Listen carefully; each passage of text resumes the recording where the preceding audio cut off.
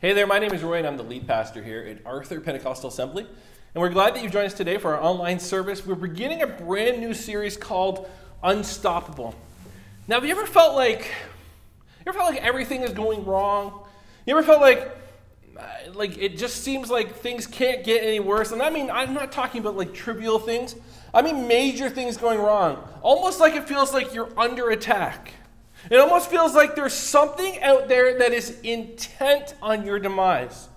Well, in our last series, Jesus said in John 10:10, he said that I come to give you life to the full, but he also made this statement that there's an enemy. And this enemy, their goal is to steal, kill, and destroy you. And that's what he's saying. He's saying there's a spiritual battle that rages around you, and it's true.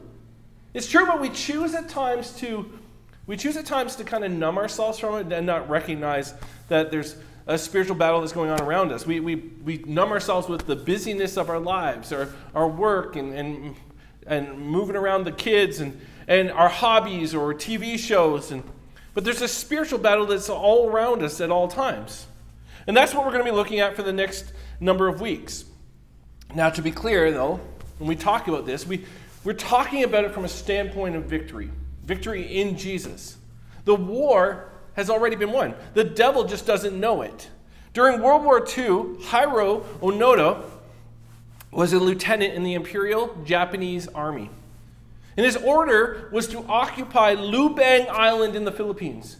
And his job was to protect this island at all costs from falling into the hands of the enemy.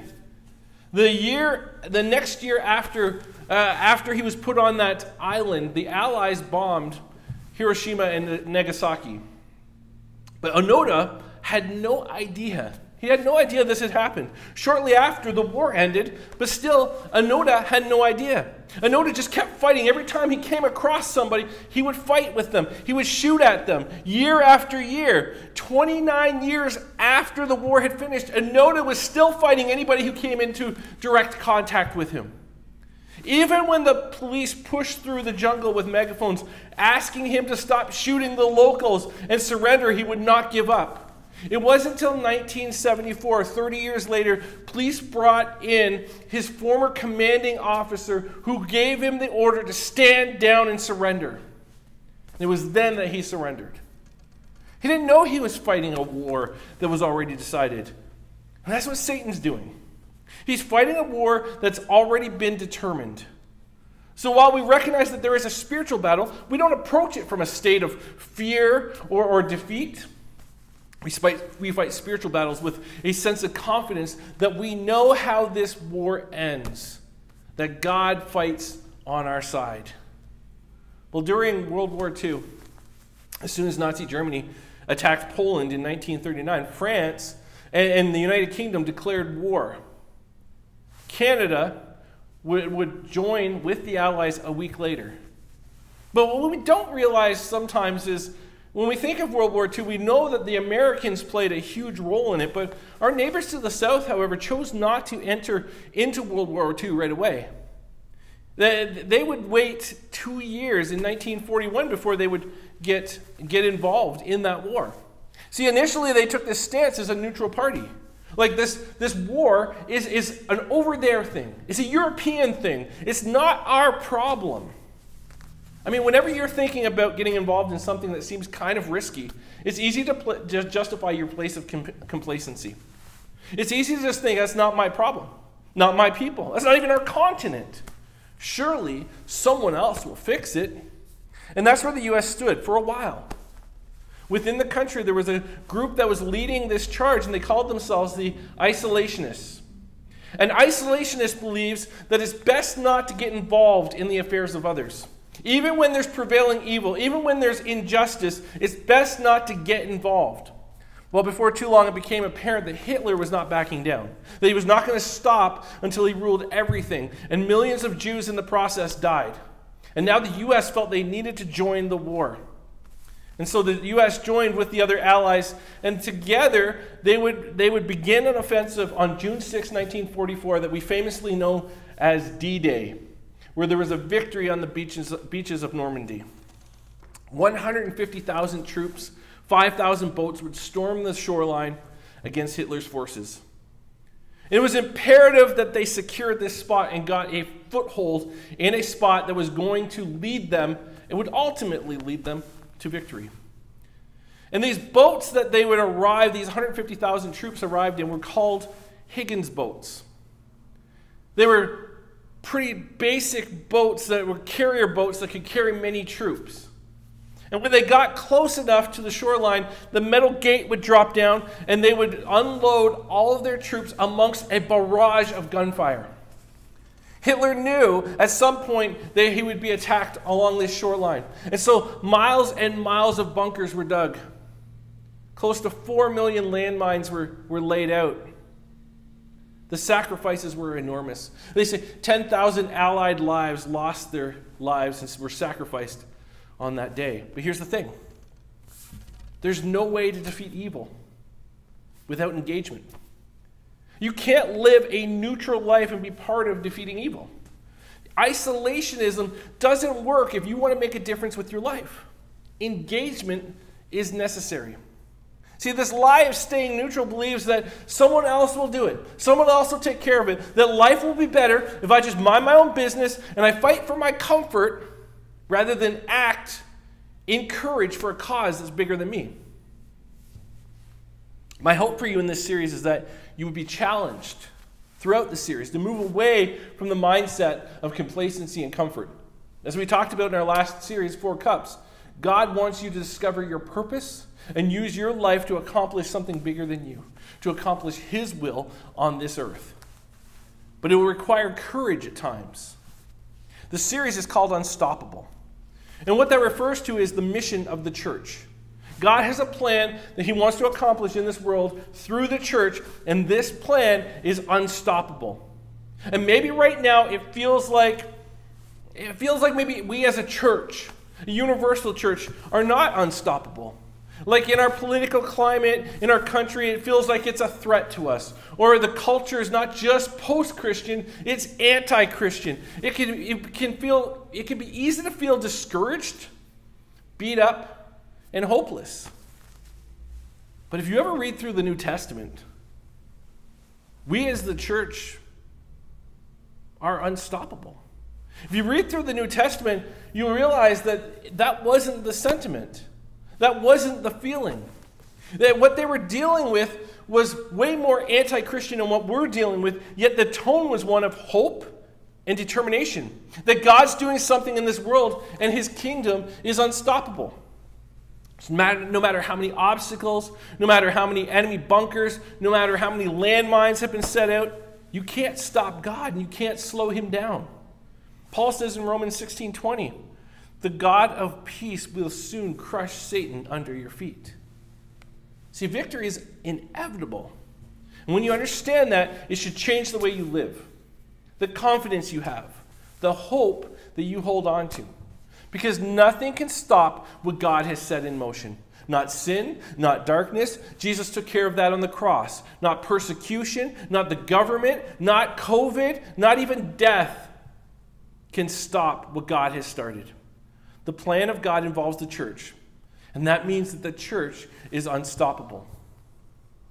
On a side note, did you know that every other religion, if you want to know where the highest concentration of believers for that religion is, you go to the place where that religion originated. For example, there are 1.2 billion Hindus in the world. 1.1 billion of them live in India. Buddhism has 535 million followers. 98.6% of them live in Southeast Asia. Christianity, on the other hand, is a global religion. And the reason is because it is relevant and transferable to no matter where it goes. Turn with me to Matthew chapter 16.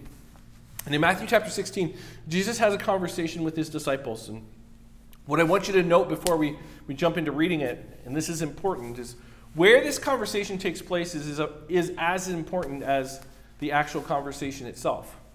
The context of where this conversation takes place is significant. They head to this place called Caesarea Philippi. It's about 25 miles from where they were. It's about a 12-hour walk to get there. And so they travel for 12 hours by foot to this place where most moral people would never go.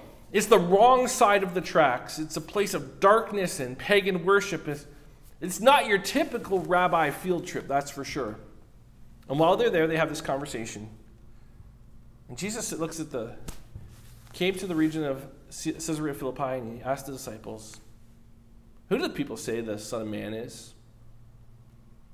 He's like, I don't know if they're going to say it directly to me. I don't know if they're telling me the truth when they say it, but what are the rumors that are out there? What are you guys hearing? Who do they say I am? And the disciples kind of struggle a little bit to give a direct answer. And they're like, well Jesus, they've seen your works and they've seen your miracles, and they're really not that sure. I mean, verse 14 says, well, some say John the Baptist, and some say Elijah, and some say Jeremiah or one of the other prophets. And they're like, I mean, we know you're not John the Baptist. I mean, we've seen you and John the Baptist together, so we know that's not true. But they're not quite sure, Jesus. They're not sure who you are. And then Jesus gets personal with them, as only Jesus can, and he looks at them and he says, who do you say I am? Who do you say I am? See, I know who your friends think I am. And I know how your family feels about me. And I know what happens when my name is brought up at a family gathering at Christmas or Thanksgiving, or I know what the media says. I know what's being said about me on social media, but I'm asking you, what do you think? What do you say? What have you decided? Who do you say I am? And this is the question that Jesus asks each and every person.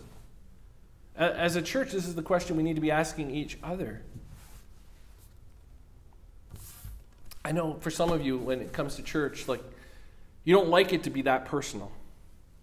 You'd rather just tune in and watch a sermon and fill your head with knowledge. Or for some of you, you'd rather just get some practical tips. Help me with my marriage. Help me with my anger issues. Help me not fear. What can I do? What's the Bible say on this topic? Or maybe you go to church or you watch out of tradition because your family does that, or they've always done that. Or maybe you're watching right now with your family and you're really just watching because you're trying to make somebody happy. And you really don't want anybody to ask you this question. Who do you say he is? Young people, listen to me for a moment. You need to be able to answer this question on your own. Mom and Dad can't answer this for you. Mom, Dad, Grandma, Grandpa, they've already answered this question for themselves.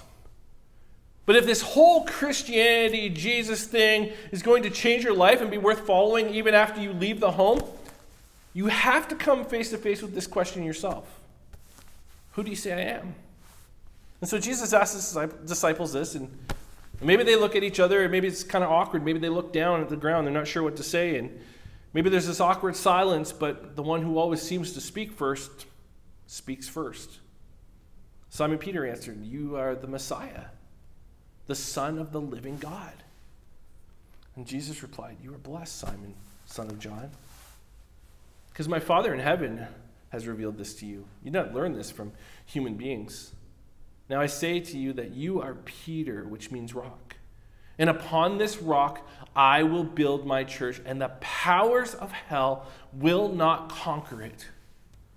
And so here they are. They're in Caesarea Philippi, in this evil backdrop, and Jesus says, "Peter, you are the rock. Upon this rock I will build my church, and the powers of hell will not conquer it."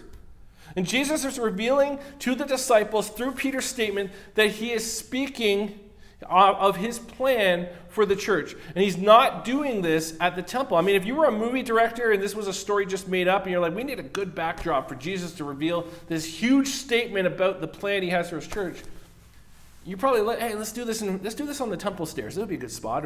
Or why don't we do it at the Sea of Galilee? Like Jesus has done some of his most powerful teaching there. That'd be a good spot. You never pick Caesarea Philippi. But Jesus chooses this place of darkness on purpose. It's here that wicked things happen. At the base of a mountain that has pagan temples built into it, and a cave that was nicknamed the Gate to Hades. It was thought that evil spirits would come and go to get to the underworld.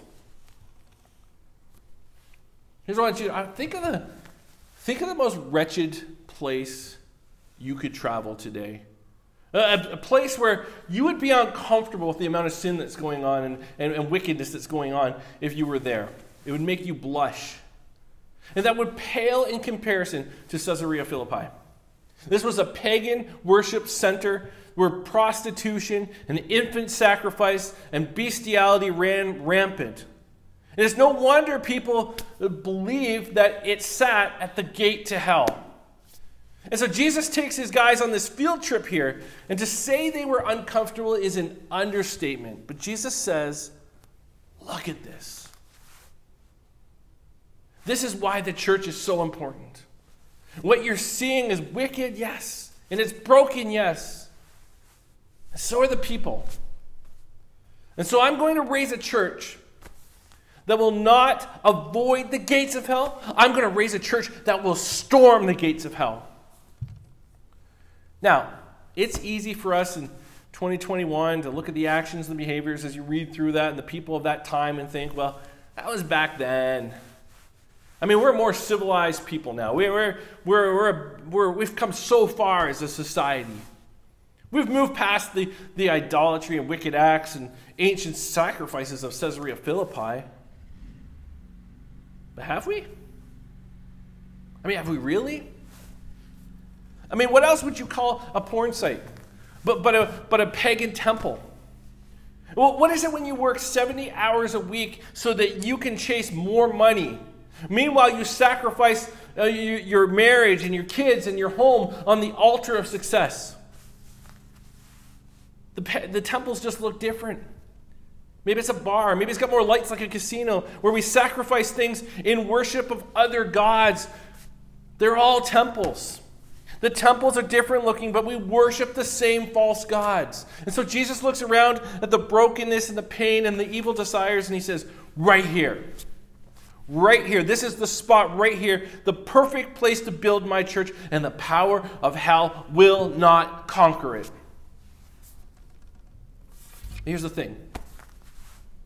You can get the wrong idea of what Jesus said when he read this, when he made this statement. When you read through this and you see this statement, when you realize and he says the power of hell will not conquer it, you get this picture in your mind of the church being under attack by the power of hell. But the church's walls are too strong. The defenses are too powerful for hell to be able to break through. But that's not what Jesus meant. I mean, if you're reading through this in some of the other versions, interpretations, King James Version says, and the gates of hell shall not prevail against it. Gates are not used as a weapon. They're not used to attack. Gates are used to keep people out as defense. And so the picture Jesus had was the gates of hell are the ones that are under attack. It's the church storming the gates, and the gates of hell shall not prevail against it. It being the church. And when you look at the statement in this way, it's a huge difference. When the church is focused on playing defense, we are focused on stopping something. But when the church is focused on offense, the church is focused on starting something. When I was a kids pastor, one of the favorite kids games that they loved to play was this game called Pirate Tag. But basically, we would take in the gymnasium, we'd cut the gymnasium into 4 quadrants, and we'd split the kids into 4 teams. And inside your quadrant, you were safe. Once you crossed over that line, you were now able to be tagged and taken to jail. But the reason you want to cross over that line is because each quadrant in your corner had 4 different types of balls. There might be a football, basketball, volleyball, a tennis ball.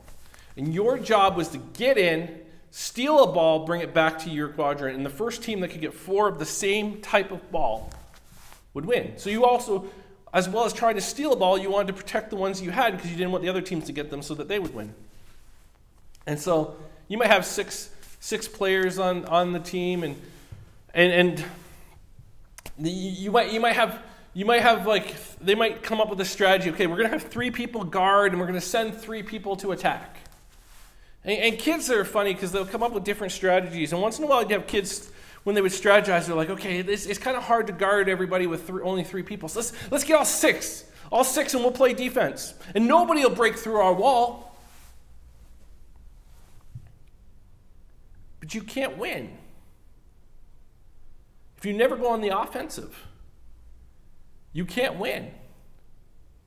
Discouraging at times to turn on the news and see the evil in the world and see morals slipping. And I hear people say, it's never been this bad. It's never been this terrible.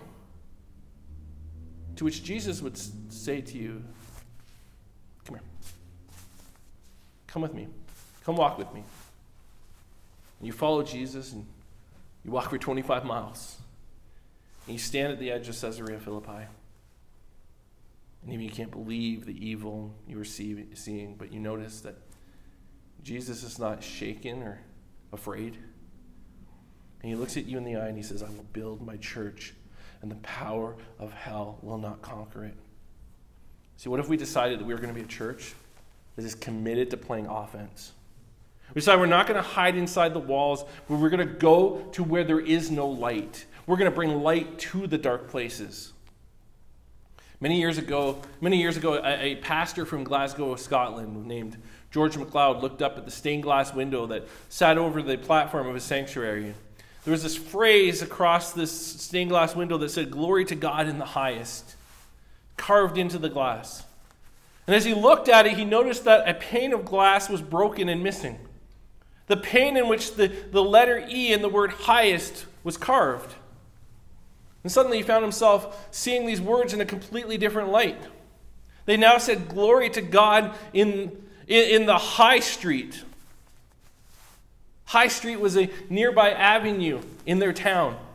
And it struck MacLeod as the only way to glorify God is to glorify him in the High Street. The only way to truly glorify God is to glorify him where we live, in the places that need the light, not within the walls. God is challenging you to push past your comfort zone. A couple weeks ago, we talked about how you were made for a purpose that comes down to people and heaven. Will you accept the challenge? You can ask my wife, but I can have a stubborn streak to me. The best way to get me to do something is to tell me I can't. When I first went to Petrolia as a kids pastor, I was raring, I was eager, ready to go. I started in September, and I was already making plans. We were going to do a kids' Christmas musical. It's going to be fantastic. And then someone told me like, whoa, slow down. Maybe you shouldn't go so quick. Maybe you should kind of take some time and gain your bearings a little bit. And when we tried one last year, and it went kind of bad. So you're never going to have enough time to pull off kids' Christmas musical. That's all I needed to hear. I mean, I was determined now. Challenge accepted. And we did. We pulled off a great musical. I just needed to be challenged. I think inside all of us, there's this need to be challenged. We default to chase comfort. But that's not what drives us. That's not what gets us going. That's not how we were wired. We need to be challenged. Comfort is attractive. Which is why if I pulled up 2 boats and said, hey, jump on, one boat was a Higgins war boat and the other was a cruise ship, most people would jump on the cruise ship. It's entertaining, it meets my selfish needs, it's all you can eat. But you don't storm the gates of hell in a cruise ship. As a church, we're committed to not be a group of isolationists. We will not settle for being neutral or playing defense. Instead, we will storm the gates of hell with the love and grace of Jesus. Next week, we're going to talk about the weapons that God gives us for war. They're not the weapons that you would expect. It's not hatred and anger. It's not raising your voices and pounding your fists. It's love and grace and humility. And if you consider yourself a part of the church, you're part of an allied coalition. All across the globe today, there are people like you and I meeting. And Jesus is going to use each willing person to storm the gates of hell. And I hope you accept the challenge. I hope you push back complacency and comfort. Whether you would choose to join in on the attack or not, God's church will push forward. God's church will be victorious. God's church is unstoppable. Let's pray.